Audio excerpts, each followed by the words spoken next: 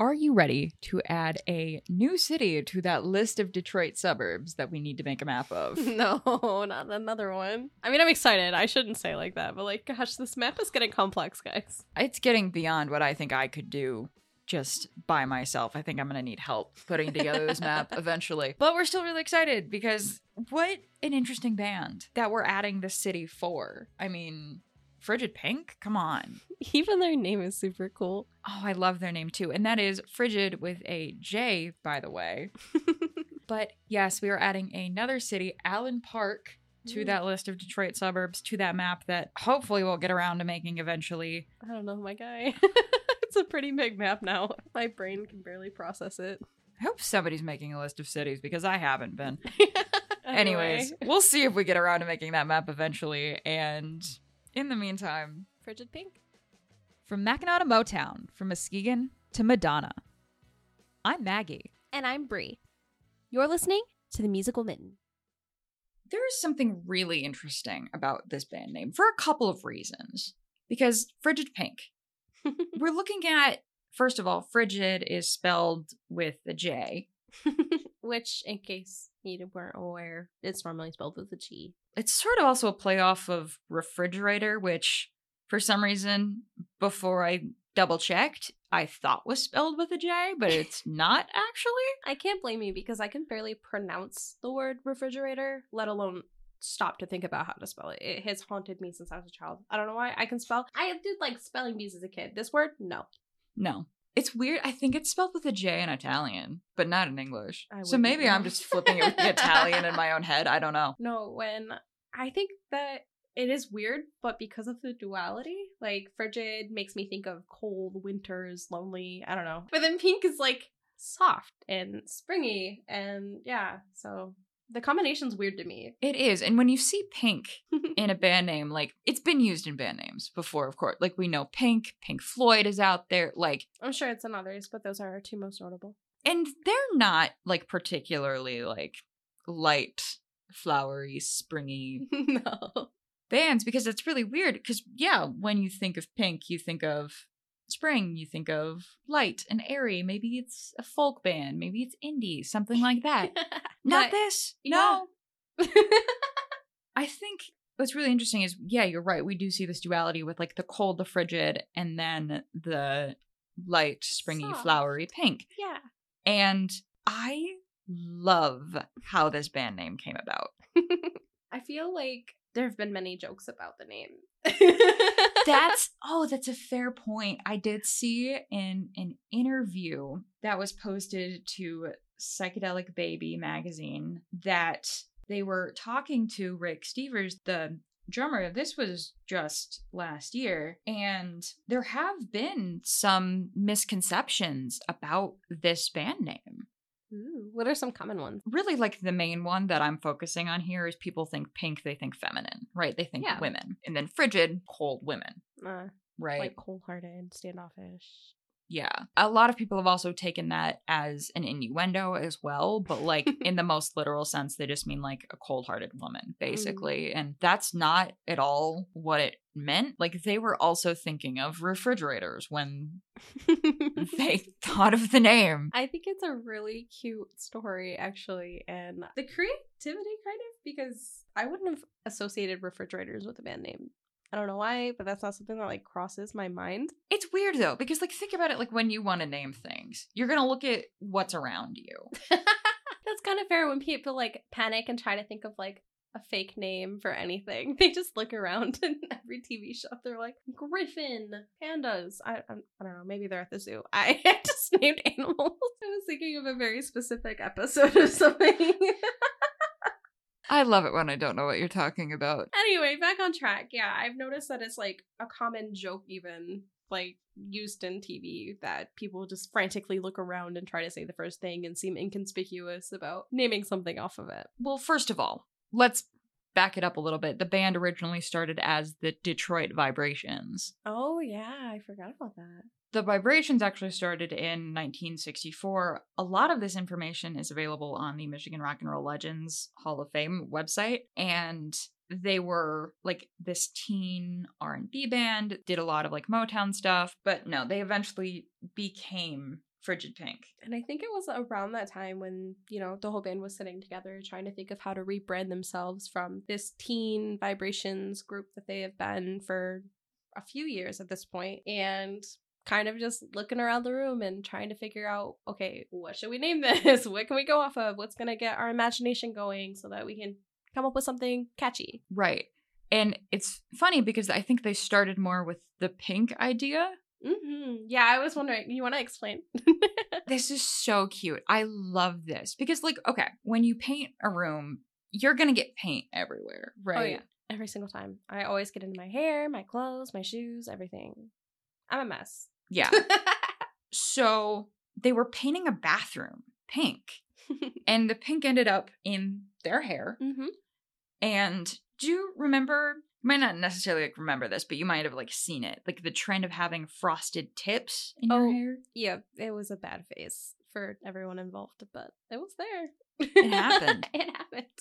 And at this time, it was like a thing. Mm-hmm. And because there was pink in their hair and it sort of looked like they had their hair frosted, it was Clara Stevers who suggested frosted pink. And for reference, Clara Stevers is actually the drummer's mother. So I think it was super sweet because she like sees them and then is like, frosted pink, you know, like your hair, the frosted tips. And yeah, obviously that wasn't quite right, but the right idea. Right. Like to me, that sounds like a cake. It does. It so does.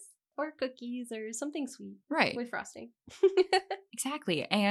But they did like that idea of like the cold. So they looked around the room, saw a refrigerator. No. Frijid.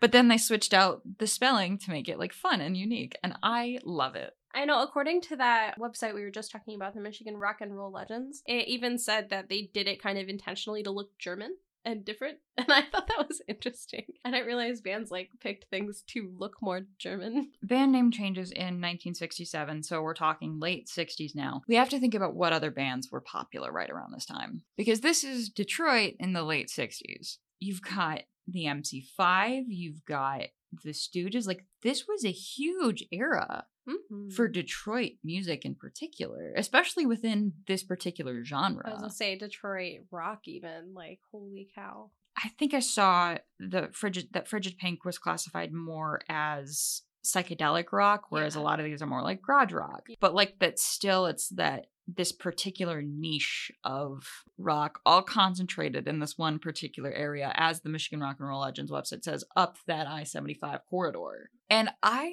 love that because like you would think like with this overlap, like they would all kind of overlap with each other and like almost influence each other, but I'm not quite sure that it worked out that way. Yeah, I wouldn't think so. I mean, I've seen in that same interview you mentioned earlier on the Psychedelic Baby that they felt kind of like outsiders because even though they were from Detroit, they kind of toured different areas a heck of a lot more. But they didn't feel like they were part of that Detroit music clique. So they were like insiders, but outsiders, for lack of a better way of explaining it. So it's cool because, like you said, I don't think that they've been overly influenced by anyone or a group of bands, but have managed to maintain their own type of style. I wouldn't go and say that they didn't have any of that influence. Like, they did. Oh, absolutely. Like, they had Motown influence. They had that Detroit rock influence. I mean, part of when they were still the Vibrations, they covered Motown bands at, like, teen club. So they definitely still had that influence. It just wasn't quite as huge. And it wasn't like they were all impacting each other in that time period, but they all had like their niches. Like, people still remember this name even if they're not the MC5 or the Stooges, which is incredible. I love that. So we're going to talk more about like their first album and their first hits in just a little bit here, but because we've been talking about Detroit bands, I wanted to sort of talk about its impact first, because I think how it interacted with the Detroit music scene is interesting in and of itself. Ooh, okay. So this is going to be in 1970 when the single for this album comes out. And what's really interesting about the single is that it wasn't originally supposed to be a part of their first album. That just sort of happened. And we'll get into that more in a few minutes here. But it was like a huge success. Like, that in and of itself was like fantastic. But then like some bands with most bands, you think like, oh, they're going to need to work a bit. They're going to need to put out 1 or 2 albums before they hit that level of success, right? Absolutely. I mean, we've seen it with a lot of the bands we've talked about before, where it wasn't until the second or third album where they finally got their, like, hit single or whatever that would catch everyone's attention. Yeah, and like sure it took like a few years, but this is really like their first official. Yeah, because before this, like, they were still in high school. For a good chunk of this, they were still in high school. So this is probably like their first thing, like not long after graduating by my math. But because they were like so successful, they start booking shows, right? They start booking like package shows, like with the MC5, with the Stooges, the Bob Seger system. Bigger acts, like what we would consider bigger acts nowadays that like were all sort of a part of the scene at the time. And like you mentioned, they still felt like outsiders. Yes, absolutely. Like that surprises me that like they would have worked in the same area, and just because of right out the gate, they had this massive success because of a cover, no less. Yes. And I can't wait to talk more about that creation of the cover. Still, Frijid Pink working with these other bands, just it's weird hearing that they felt like outsiders when you like look at their lineups. But at the same time, then hearing that, oh, this is why, like it kind of makes sense. Oh, absolutely. They were on the road too much to really be in Michigan. And I think that like they just spent so much time on the road and away from Michigan in general that it felt hard to connect to any one place, really. Here on the Musical Mitten, we really like trivia. However, we also have a tendency to talk forever about the things that really interest us. In an effort to solve this issue, we are giving ourselves exactly 1 minute. Wherever we are when the timer goes off, we have to stop. Mid-sentence, mid-word, mid-chaos. That's it. So, without further ado, welcome to the Mitten Minute. Ready? Set. Go. Okay, so which other Michigan bands have we talked about that almost had members in Frijid Pink? Oh, I read this. It would have been MC5. Yes. And the Eagles, right? Yes. Bonus points if you know who. From the Eagles, it was Glenn Frey. Yes. And, MC5 was Wayne Kramer? Yes.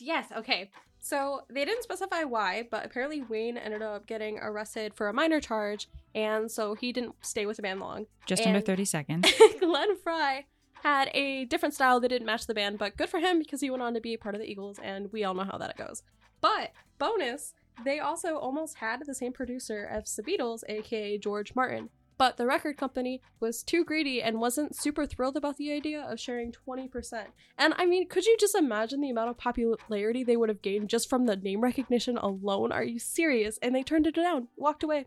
Ridiculous. Thank you, I'm mad. Time. You've been listening to The Musical Mitten. I'm Maggie. And I'm Bree. The Musical Mitten is a radio show turned podcast that started on WOCR 89.1 The One, Olivet College's own FCC licensed radio station, in the fall of 2021. Our show explores Michigan music, which means we get to talk about the past and present of the state's music. In doing so, we've been able to meet artists from all across the state. If you want to get involved, please feel free to fill out the forms listed at the bottom of our website at themusicalmitten.com. So we've been talking about Frijid Pink and how they're just such an interesting band in the way that they're named, in the way that they have interacted with the Michigan music scene, and how they felt like outsiders, and part of it being their initial success when they released their album in 1970, really because of the hit single that was on the album in the form of House of the Rising Sun. Now, if you haven't heard House of the Rising Sun in any of its forms, not just Frijid Pink, but you could have heard Willie Nelson, you could have heard Bob Dylan, most popularly probably The Animals. Yeah, there have been I don't want to say million because that's definitely an exaggeration, but there have been a ton of covers of this song specifically. Just search it on Spotify. I started putting together a playlist before we started recording the episode because I was like, actually, how many covers of this are there? Because I figured it was going to be like Please Mr. Postman levels of there's so many covers. And I don't think I like got through them all because it's like big bands and small bands alike all have covered House of the Rising Sun. And I think that's why it's so amazing and kind of astonishing that Frijid Pink of all bands got so big because of this cover. So many other people have done it and not had nearly this much recognition. Mags, you're dying. What's up? So here's the thing. when I was in high school, when I was in varsity choir, we did a unit on covers. The point of a cover is to create something entirely different. You can speed it up, you can slow it down, you can do it in all of these different styles, which is, I really think, what set Frijid Pink apart in this situation. Because when you hear House of the Rising Sun, you're going to think folk, you're going to think blues, you're going to think country, you're going to think all of like these almost softer, slower, like acoustic type covers of this song. Whereas, as I described them earlier, Frijid Pink is a psychedelic rock band. Like, it's a lot harder. And even like, if you really like the Animals version of House of the Rising Sun being this folk song that it is, there's something entirely different. It gives me, we talked about them our first season during our favorites, I Prevail, when they covered Taylor Swift. It went from pop to this, like, I wouldn't want to say like rock, but like, what's it called? Alternative, maybe? Punkish? Like, and that difference really did help set them up for success in the future, because I remember them getting like significant amount of popularity for the one song.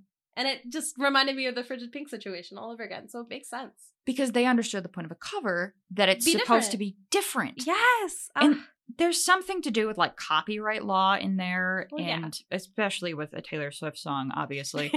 But I just think it's so fascinating that they took this song that has been well known for years and years up at this point and have turned it into something incredibly unique just through their style. And it wasn't supposed to be on the album. No, that's my favorite part of this whole story. So this band, they're very well rehearsed. They practice regularly. They're on top of it. And I really respect that in the band. So when they blocked out their recording time and they paid for their recording time, they ended up having extra time pretty consistently. And so they ran through their entire set that they had intended to have on this album and had extra time. So with that, what was it, like 20 minutes of extra time? Something like that. Do you remember who encouraged them to do it during that slot? Oh, I don't. Okay. So during this 20 minutes that they had left over, one of the band members, Thompson, he suggested that they run through this song as a cover. And it literally took them one take. They did it once and then they were done. And that's it. The whole thing. Which, if you're gonna have like a song just like on hand to be able to cover, it's a good song. Everybody knew it or knows it. Like, really, if you think about it, I don't want to say knows because I don't know if it stayed super popular, but like, especially at that time, it was popular. That's why there were so many covers. So it's a song people would recognize, would know the words to, but would be different enough that you've got their attention. And it's really smart. Like, I'm impressed. And they weren't, again, originally going to keep this on the album. He was playing it for his girlfriend's dad, like, to get his opinion. This is Paul Cannon, who was the program director at WKNR. And he played him this album to get his opinion, started playing House of the Rising Sun, and then, like, turned it off. Because it wasn't supposed to be a part of the album. And Cannon was like, no, like, play it. Turn it back on. No, my favorite part of this story is, it caught his attention. So later in this interview and in the Rock and Roll Hall of Fame website, both of them mentioned that he thought he was going to get in trouble because he was out in his car dropping his girlfriend off at home and, they say goodbye the way most couples that age do. But her father comes up to the car and he thinks that he's in trouble. Like, oh, I've kept her too long. We're obviously like saying goodbye a little long. And instead he plays a song, but it's on the radio. It's actually his cover of that song playing on the radio. Just imagine, like, this is so funny. Because, like, imagine you're sitting in your car, you're sitting with your significant other, kind of just doing your thing, right? And your girlfriend's dad knocks on your window and says, turn on your radio. What would you do? Before the turn on your radio bit, I'd be mortified. Are you kidding me? But then turn on the radio is confusion. I'd be like, what? Like, what is there something like important going on in the news? Turn on the radio. Oh my God, it's the song that I recorded.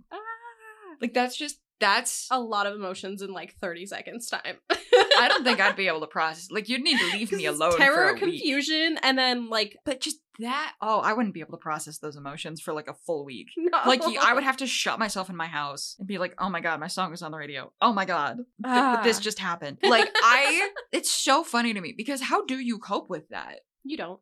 No, you just gotta go keep being a band. You gotta keep going, yeah. And I just, oh man. And for them to like still have made a name for themselves in the Detroit area, to tour worldwide and kind of just to become this incredible name, sort of because of a cover. And then, yeah, like we've mentioned, after this, the whole band traveled in a Ford, like just a regular vehicle, and they traveled all over the place. And this, you know, was awesome and exciting, but also contributed part of that, like, outsider syndrome. Some of their original stuff even, like, wasn't as successful as the cover was, like, to the point where they also covered Elvis's Heartbreak Hotel. Oh, yeah, I remember that one. And love Elvis. We've talked about Elvis a lot this season. I'm not mad about it. Okay. Like, they still, like, it wasn't as popular as House of the Rising Sun, but it was still, like, pretty popular. It held its own, for sure. Yeah. Which I think is really interesting that, like, for a band that did create, like, some really interesting music in its time, that they're pretty much only known for their covers, which is a bit of a disappointment, but... Yeah, that is one thing the drummer in the Psychedelic Baby interview did kind of not complain about, but was sad about, I guess, was that because of the popularity from their covers, they weren't as free to do, like, their music the way they wanted to, because fans had expected a certain sound from them at that point. And then when their sound did change a little bit, it was not as well received. Still well received, but not nearly as popular, which I guess makes sense. It just is unfortunate because, like, when you're an artist and you're trying to make art, you want to be able to do it with absolute creative freedom. That's not entirely their fault. No, absolutely not. Because also, Clyde Stevers, Rick Stevers' father, owned the rights to the band name. Oh, yep. And, I remember like, this story. Pretty much did all of their managing and, like, also had that expectation for a sound, so they really didn't have much creative freedom in there. And it, like, I really do think that limited them. Oh, absolutely. I'd be surprised if it didn't. And the name was supposed to, like, go to Rick Stevers when he turned 21, but that didn't happen. Yeah, because he was underage at the time when they were trying to get all of that. Yeah, and it caused some chaos when it came to copyright and the band name stuff, like, for years. But they did try to, like, revive the band later just because of, like, they did get the name rights to the band eventually, just probably a little bit later, or a lot of bit later, really, than they wanted to. But they Rick Stevers tried to revive the band in 2006, and apparently is still doing interviews, as we've seen from that Psychedelic Baby. I know it's more recent than I realized, only a year ago, so it's not like they've been quiet for too long. No, I think they even, like, were playing a show in Toledo back in 2021. Ooh, I saw a thing about. So they're still, like, somewhat active. I just don't think that we're seeing as much of them as we could have had they been within that clique of Detroit musicians, had they had more creative freedom, like, stuff like that. Little things that could have made a huge impact. But honestly, like, we haven't even covered, like, half of the stuff that we wanted to cover this episode. We are running out of time right now. But if you want to look into more of their stuff, I would really recommend reading through that interview that we've referenced quite a few times now through the Michigan Rock and Roll Legends Hall of Fame website. Even more, like, there's so much information within those two alone that is so valuable. But make sure that you're looking at the correct Frijid Pink, because as we found out, there was an imposter. Yes. Okay. Thank you. Thank you for giving me an opportunity, even though we don't have much time. During the interview, we keep referencing the reporter had actually brought up the fact that in July 31st, 1971, there was a report of a booking agency out of Dallas that was touring with a fake Frijid Pink across southeastern US. And so apparently there was a fake Frijid Pink just going around touring. No, and they were touring, like, at the same time. So there's, like, one account of them being, like, on one side of the country and one account being on the other side. So, like, having to clarify, okay, where were you when this happened? And like, then you can kind of, like, spot the bogus one. Right. It was unfortunate, though, because they were never caught. Like, they weren't recognized on site back then. You didn't have as many videos of people, like, you know. So the band who had faked it never got caught faking it, despite that you could tell that the timelines didn't add up. Absolutely wild. Social media has just absolutely ruined anonymity for us. But yes, you guys should really check it out more. You could hear about or read about how Led Zeppelin, before they were super well known, even opened for Frijid Pink once, which is huge. There's so much we couldn't cram into this. Please go check it out. Yeah, maybe one day we'll come back to this as well when we have more time. But in the meantime, catch you next week. Thank you so much for tuning in. If you want more, check out our Instagram and Twitter at The Musical MI for announcements, events, and behind-the-scenes content. All of our past episodes, radio show, and podcast are on our website at themusicalmitten.com. Again, that's TheMusicalMitten.com. We'll keep you posted on what's happening next here on The Musical Mitten.